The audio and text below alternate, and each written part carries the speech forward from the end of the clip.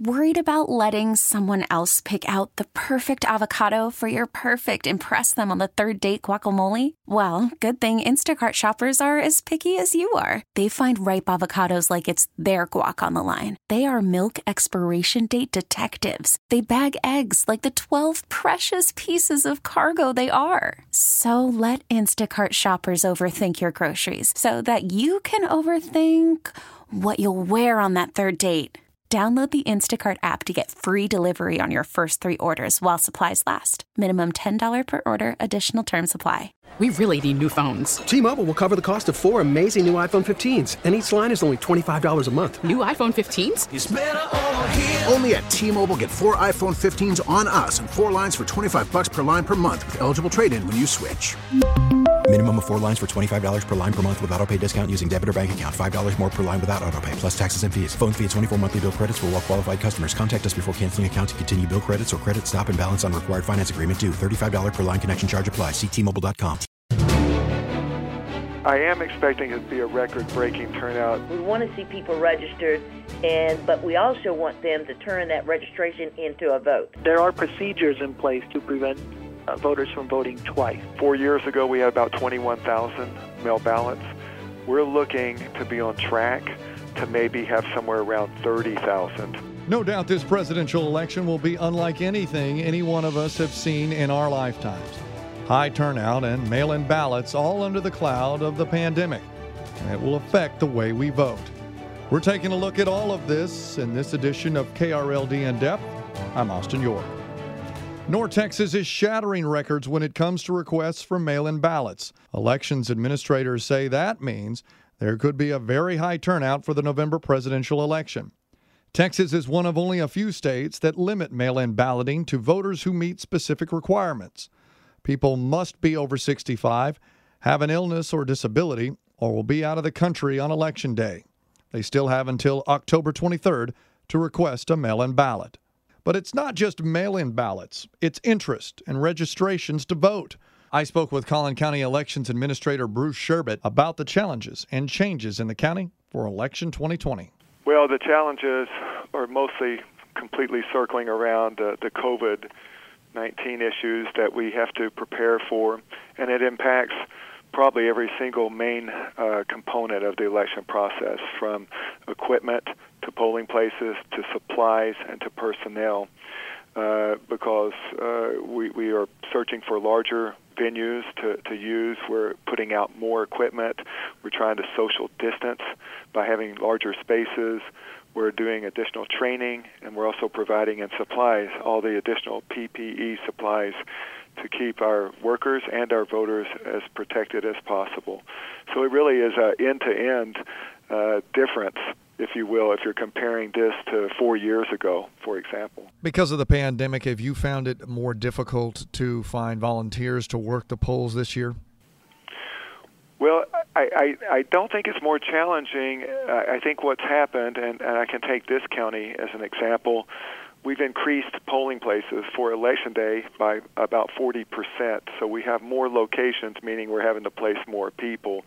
Part of that is we've grown substantially. In the last 4 years, we've grown by 100,000 registered voters, this county alone. So we're having to make adjustments for that. That requires more workers. You also this year have to have, as best that you can put it in place, standby list, because we may have people that have to drop out through the process. We may have to make replacements, things that normally wouldn't be a situation you would have to be as concerned about are very much on the priority list now. So I found we're getting a lot of contacts, and it's not just this county. I think all the counties I've talked to, at least, they're getting more people send emails from different locations, different organizations, saying, "Hey, I'd be interested in being a poll worker if you need one." And so we're compiling those lists. Those will be lists that we'll have as substitutes or standbys, or filling in the gaps where we have gaps where we need additional clerks. The number of clerks we're putting out just generally at each location is more. We would normally maybe have 8 to 10 that means now we may have 12 to 15 in some situations just to make sure we have the additional clerks needed for our new norm as it stands right now. 2016 was a huge turnout for the election. What about this year? We've seen lots of pushes by a lot of people to register people to vote. You expecting record turnout? I am expecting it to be a record-breaking turnout, if for nothing else, because in aggregate we have 100,000 more voters, and if you just take an average what would be expected for a presidential election turnout, it's going to top just by numbers alone. But I'm also expecting a higher turnout anyway, because I think we have indicators that we look at in my world to see if there's elevated interest in elections, and that can be from phone calls coming in or voter registrations coming in, or when you start voting, early voting, those daily numbers compared to previous data. We're seeing elevated interest. I think what we had last time, I think, was somewhere around close to 67% turnout 4 years ago. I wouldn't be surprised to see that closer to 70%. We don't know now, but the things that we look at to give us those ideas of higher turnout seem to be stacking up to show that. The issue that everyone seems to be focused on this year is the mail-in ballot due to the pandemic. How big an issue is this for your office going into the election? Well, a mail-in, that's a hot topic right now for mail-in balloting.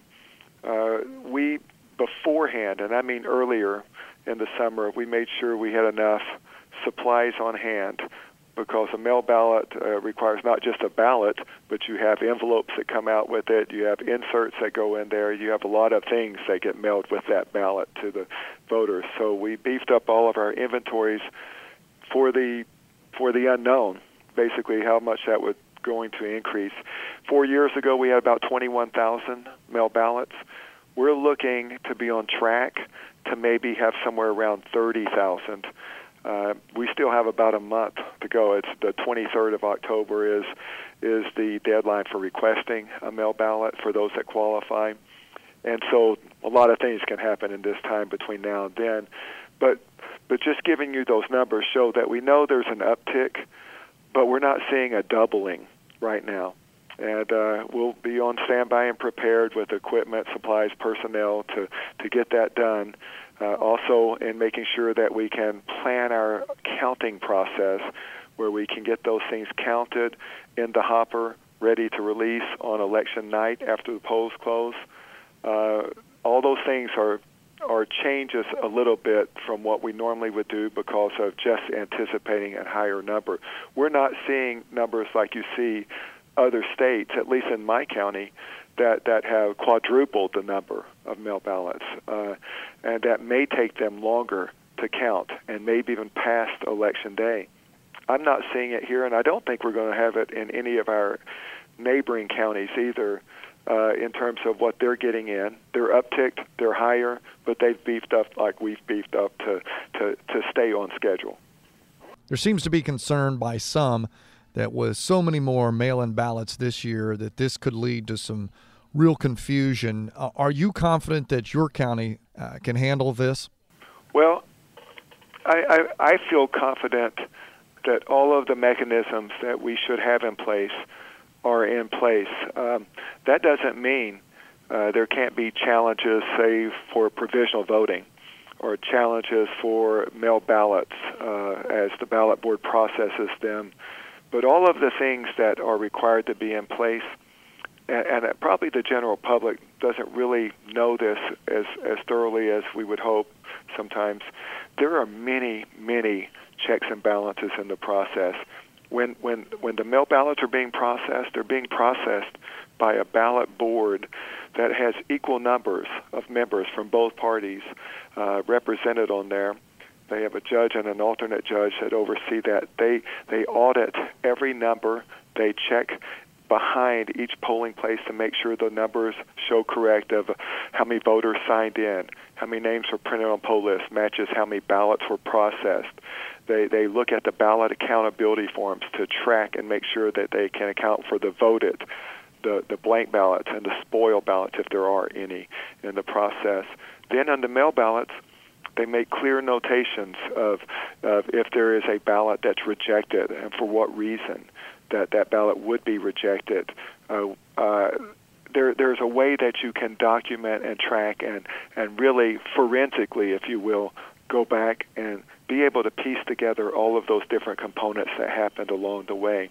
Now, all that said doesn't mean if there's a very close election that every single aspect of that election is going to be scrutinized, could be challenged, and those are things that are to be expected when you have a very close election. So if that happens, it wouldn't be a shock to anyone like me that's done this a long time to see all the counties will be looked at to make sure that they got all their records in place and that they can produce the things that need to be examined in the process. So if one wanted to get a mail-in ballot, how would they do that? KRLD's Andrew Greenstein spoke with Tarrant County Elections Administrator Hyder Garcia about the process. To request a mail-in ballot, you need to file in an application with our office, and you can get that application at elections.tarrantcounty.com/ballot by mail. It's a very simple form. You have to fill in your name, date of birth, last name, the address where you want it, the reason why you're asking for it. And the important part is you need to sign that form and mail it to our office. We need to receive the original paper with the wit signature on it before we can actually issue the ballot. And that's all that needs to be done. When is the deadline for requesting a mail-in ballot? So we can receive them from the post office in the mail up to October 23rd. Okay, so when we pick up the mail on the 23rd, whatever applications are in that batch, that's the last we can receive.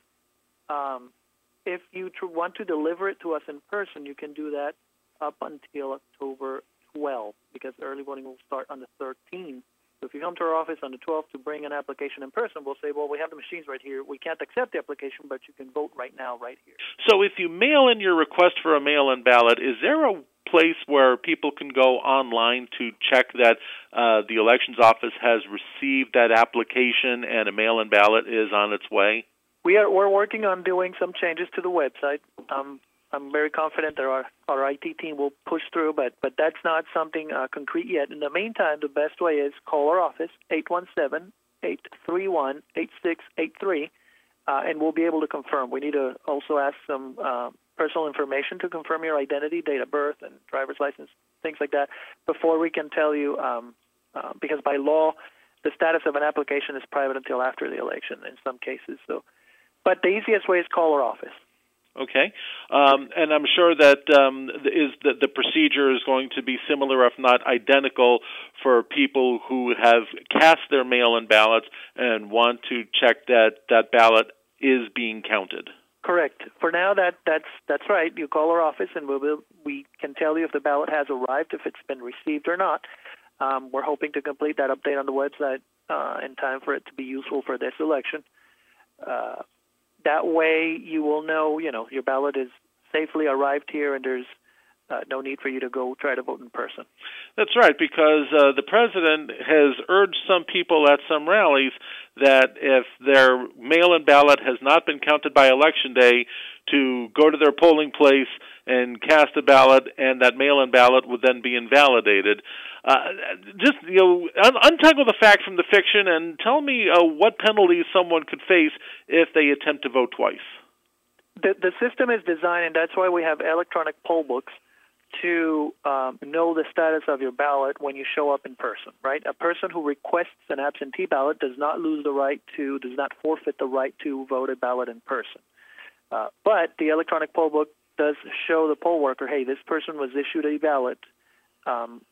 Do they have it on them? So if you have the ballot with you, you can surrender it, and you're allowed to vote immediately. If not, the poll worker is going to try to contact our office so we can cancel the mail ballot before you can vote in person. The worst thing that can happen is, if they can't get a hold of our office, that the voter does a provisional, and then when we verify you have not cast a mail ballot, the provisional gets approved and counted and processed. So I understand the spirit of the message. If you vote or if you mail it back too close to Election Day, you're not sure if it arrived in time, you don't want to miss out on voting. There are procedures in place to prevent voters from voting twice. Now, I will encourage people who mail out their ballots, people who mail their ballots back early enough to call our office to check the status, because we certainly want to reduce the number of people at the polling place that don't need to be there. So if your ballot was already accepted, there's no need to go down there because you won't be able to vote a ballot a second time anyway. If they cast a mail-in ballot and then they cast a provisional ballot, would I be correct to assume that the mail-in ballot will supersede the provisional ballot? That's correct. Whatever's processed first. So let me give you an example. If you mail in your ballot and it's received and you show up at the polling place, the system's going to say, this person, not only was this person mailed a ballot, the ballot was already counted, right? So it can't be canceled. So you can't be denied a ballot by law, but you'll be given a provisional, and eventually, knowing that you already voted, it wouldn't count. If you mail the ballot to close, say that you put it in the mail today, Monday, and on Thursday you say, you know what, I'm just going to go vote in person because I'm scared that I won't make it in time, and the ballot hasn't made it to us, the poll book is going to show that the ballot hasn't been received, it's canceled in the system, you vote in person. Say that on Friday the ballot makes it to us, the post office delivers the ballot. When we try to scan it, the system's going to say this ballot was scanned and the person voted in person. So the ballot is rejected and never opened or counted. One of the biggest differences in this election would have been the actual ballot itself. It was supposed to be the first time where straight party voting was going to be gone. But a U.S. district judge granted a temporary injunction of the Texas straight ticket voting law, saying that it would create mass lines at the polls and increase the amount of time voters are exposed to COVID-19. KRLD's David Rankin spoke with SMU political science professor Matthew Wilson. Well, the legislature passed a reform ending one-click straight ticket voting. So in the past, it was possible to just check one box at the top of the ballot and vote for every candidate of the same party for every office, that is, all Democrats or all Republicans. A couple of years ago, the legislature decided to do away with that starting in the 2020 cycle, to say that, of course, people can still vote for all Democrats or all Republicans if they want, but they have to go office by office and select an individual candidate for each office. Now, this ruling would overturn that measure of the legislature. It would invalidate that, and the judge's reasoning seemed to be that having one-click straight-ticket voting would cut down on the lines that would form, and in a pandemic, that was an important consideration to have people spend less time in the voting booth. But I strongly suspect this judicial ruling will be appealed, and we'll have to see what the appeals court and the higher courts would have to say. Other issues involving voting have gone through the court system, and one of them all the way went to the Texas Supreme Court and then went into the federal courts as well. That's right, because normally legislatures have pretty broad authority to set voting parameters as long as they're not apparently racially discriminatory.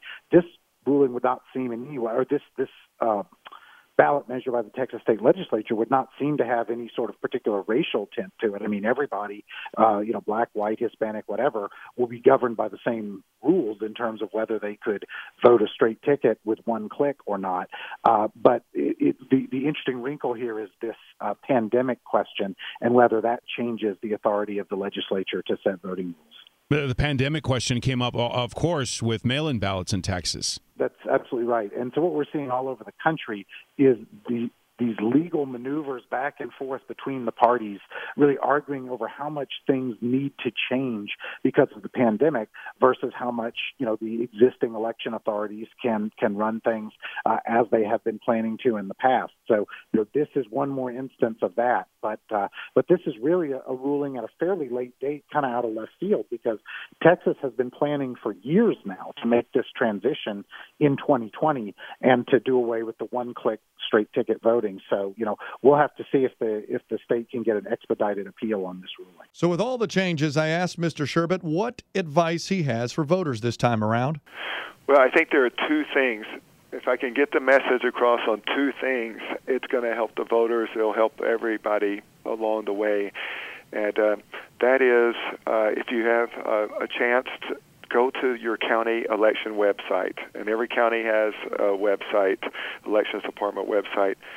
Look up. You can look up, see if you're registered to vote. You can look up and see what your ballot's going to look like so that you can study it and not be seeing some of those things on your ballot for the first time as you walk into your voting machine. We have 30 additional cities and school districts on this ballot. Voters may not know the May election was postponed to November because of COVID. So at the very bottom of their ballot, there could be a city or school district issue that is also included with the federal, state, and county offices. That's one thing to kind of help speed up the process and voters be more prepared. But they're really one of the key things I would say to voters. We have an extra 6 days of early voting added on by executive order. There are plenty of early voting opportunities to vote early. Don't wait until the last day if you're voting early. That's always the busiest day. Pick a time in the middle of the first week or middle of the second week, mid-morning or mid-afternoon. Go on your websites for your county elections. It will show you all the locations, and the ones around here will even give you an indicator of what we think the time wait is, the wait time at your location once you get there until you can finish your voting process. Maybe less than 20 minutes or 20 to 40 or over 40. If you wait till the last day, that's the busiest day for early voting. So pick another day. If you wait till Election Day to vote, and if you go at 5 o'clock in the afternoon, I'm telling you from 5 to 7 is the busiest time.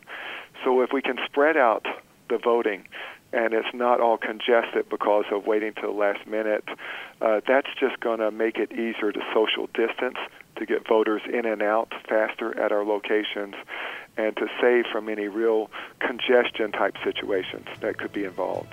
It's a topic we'll be on top of here at KRLD. You can get all the latest information by listening to 1080 KRLD on radio.com or simply logging on to KRLD.com. For the latest edition of KRLD In Depth, I'm Austin York.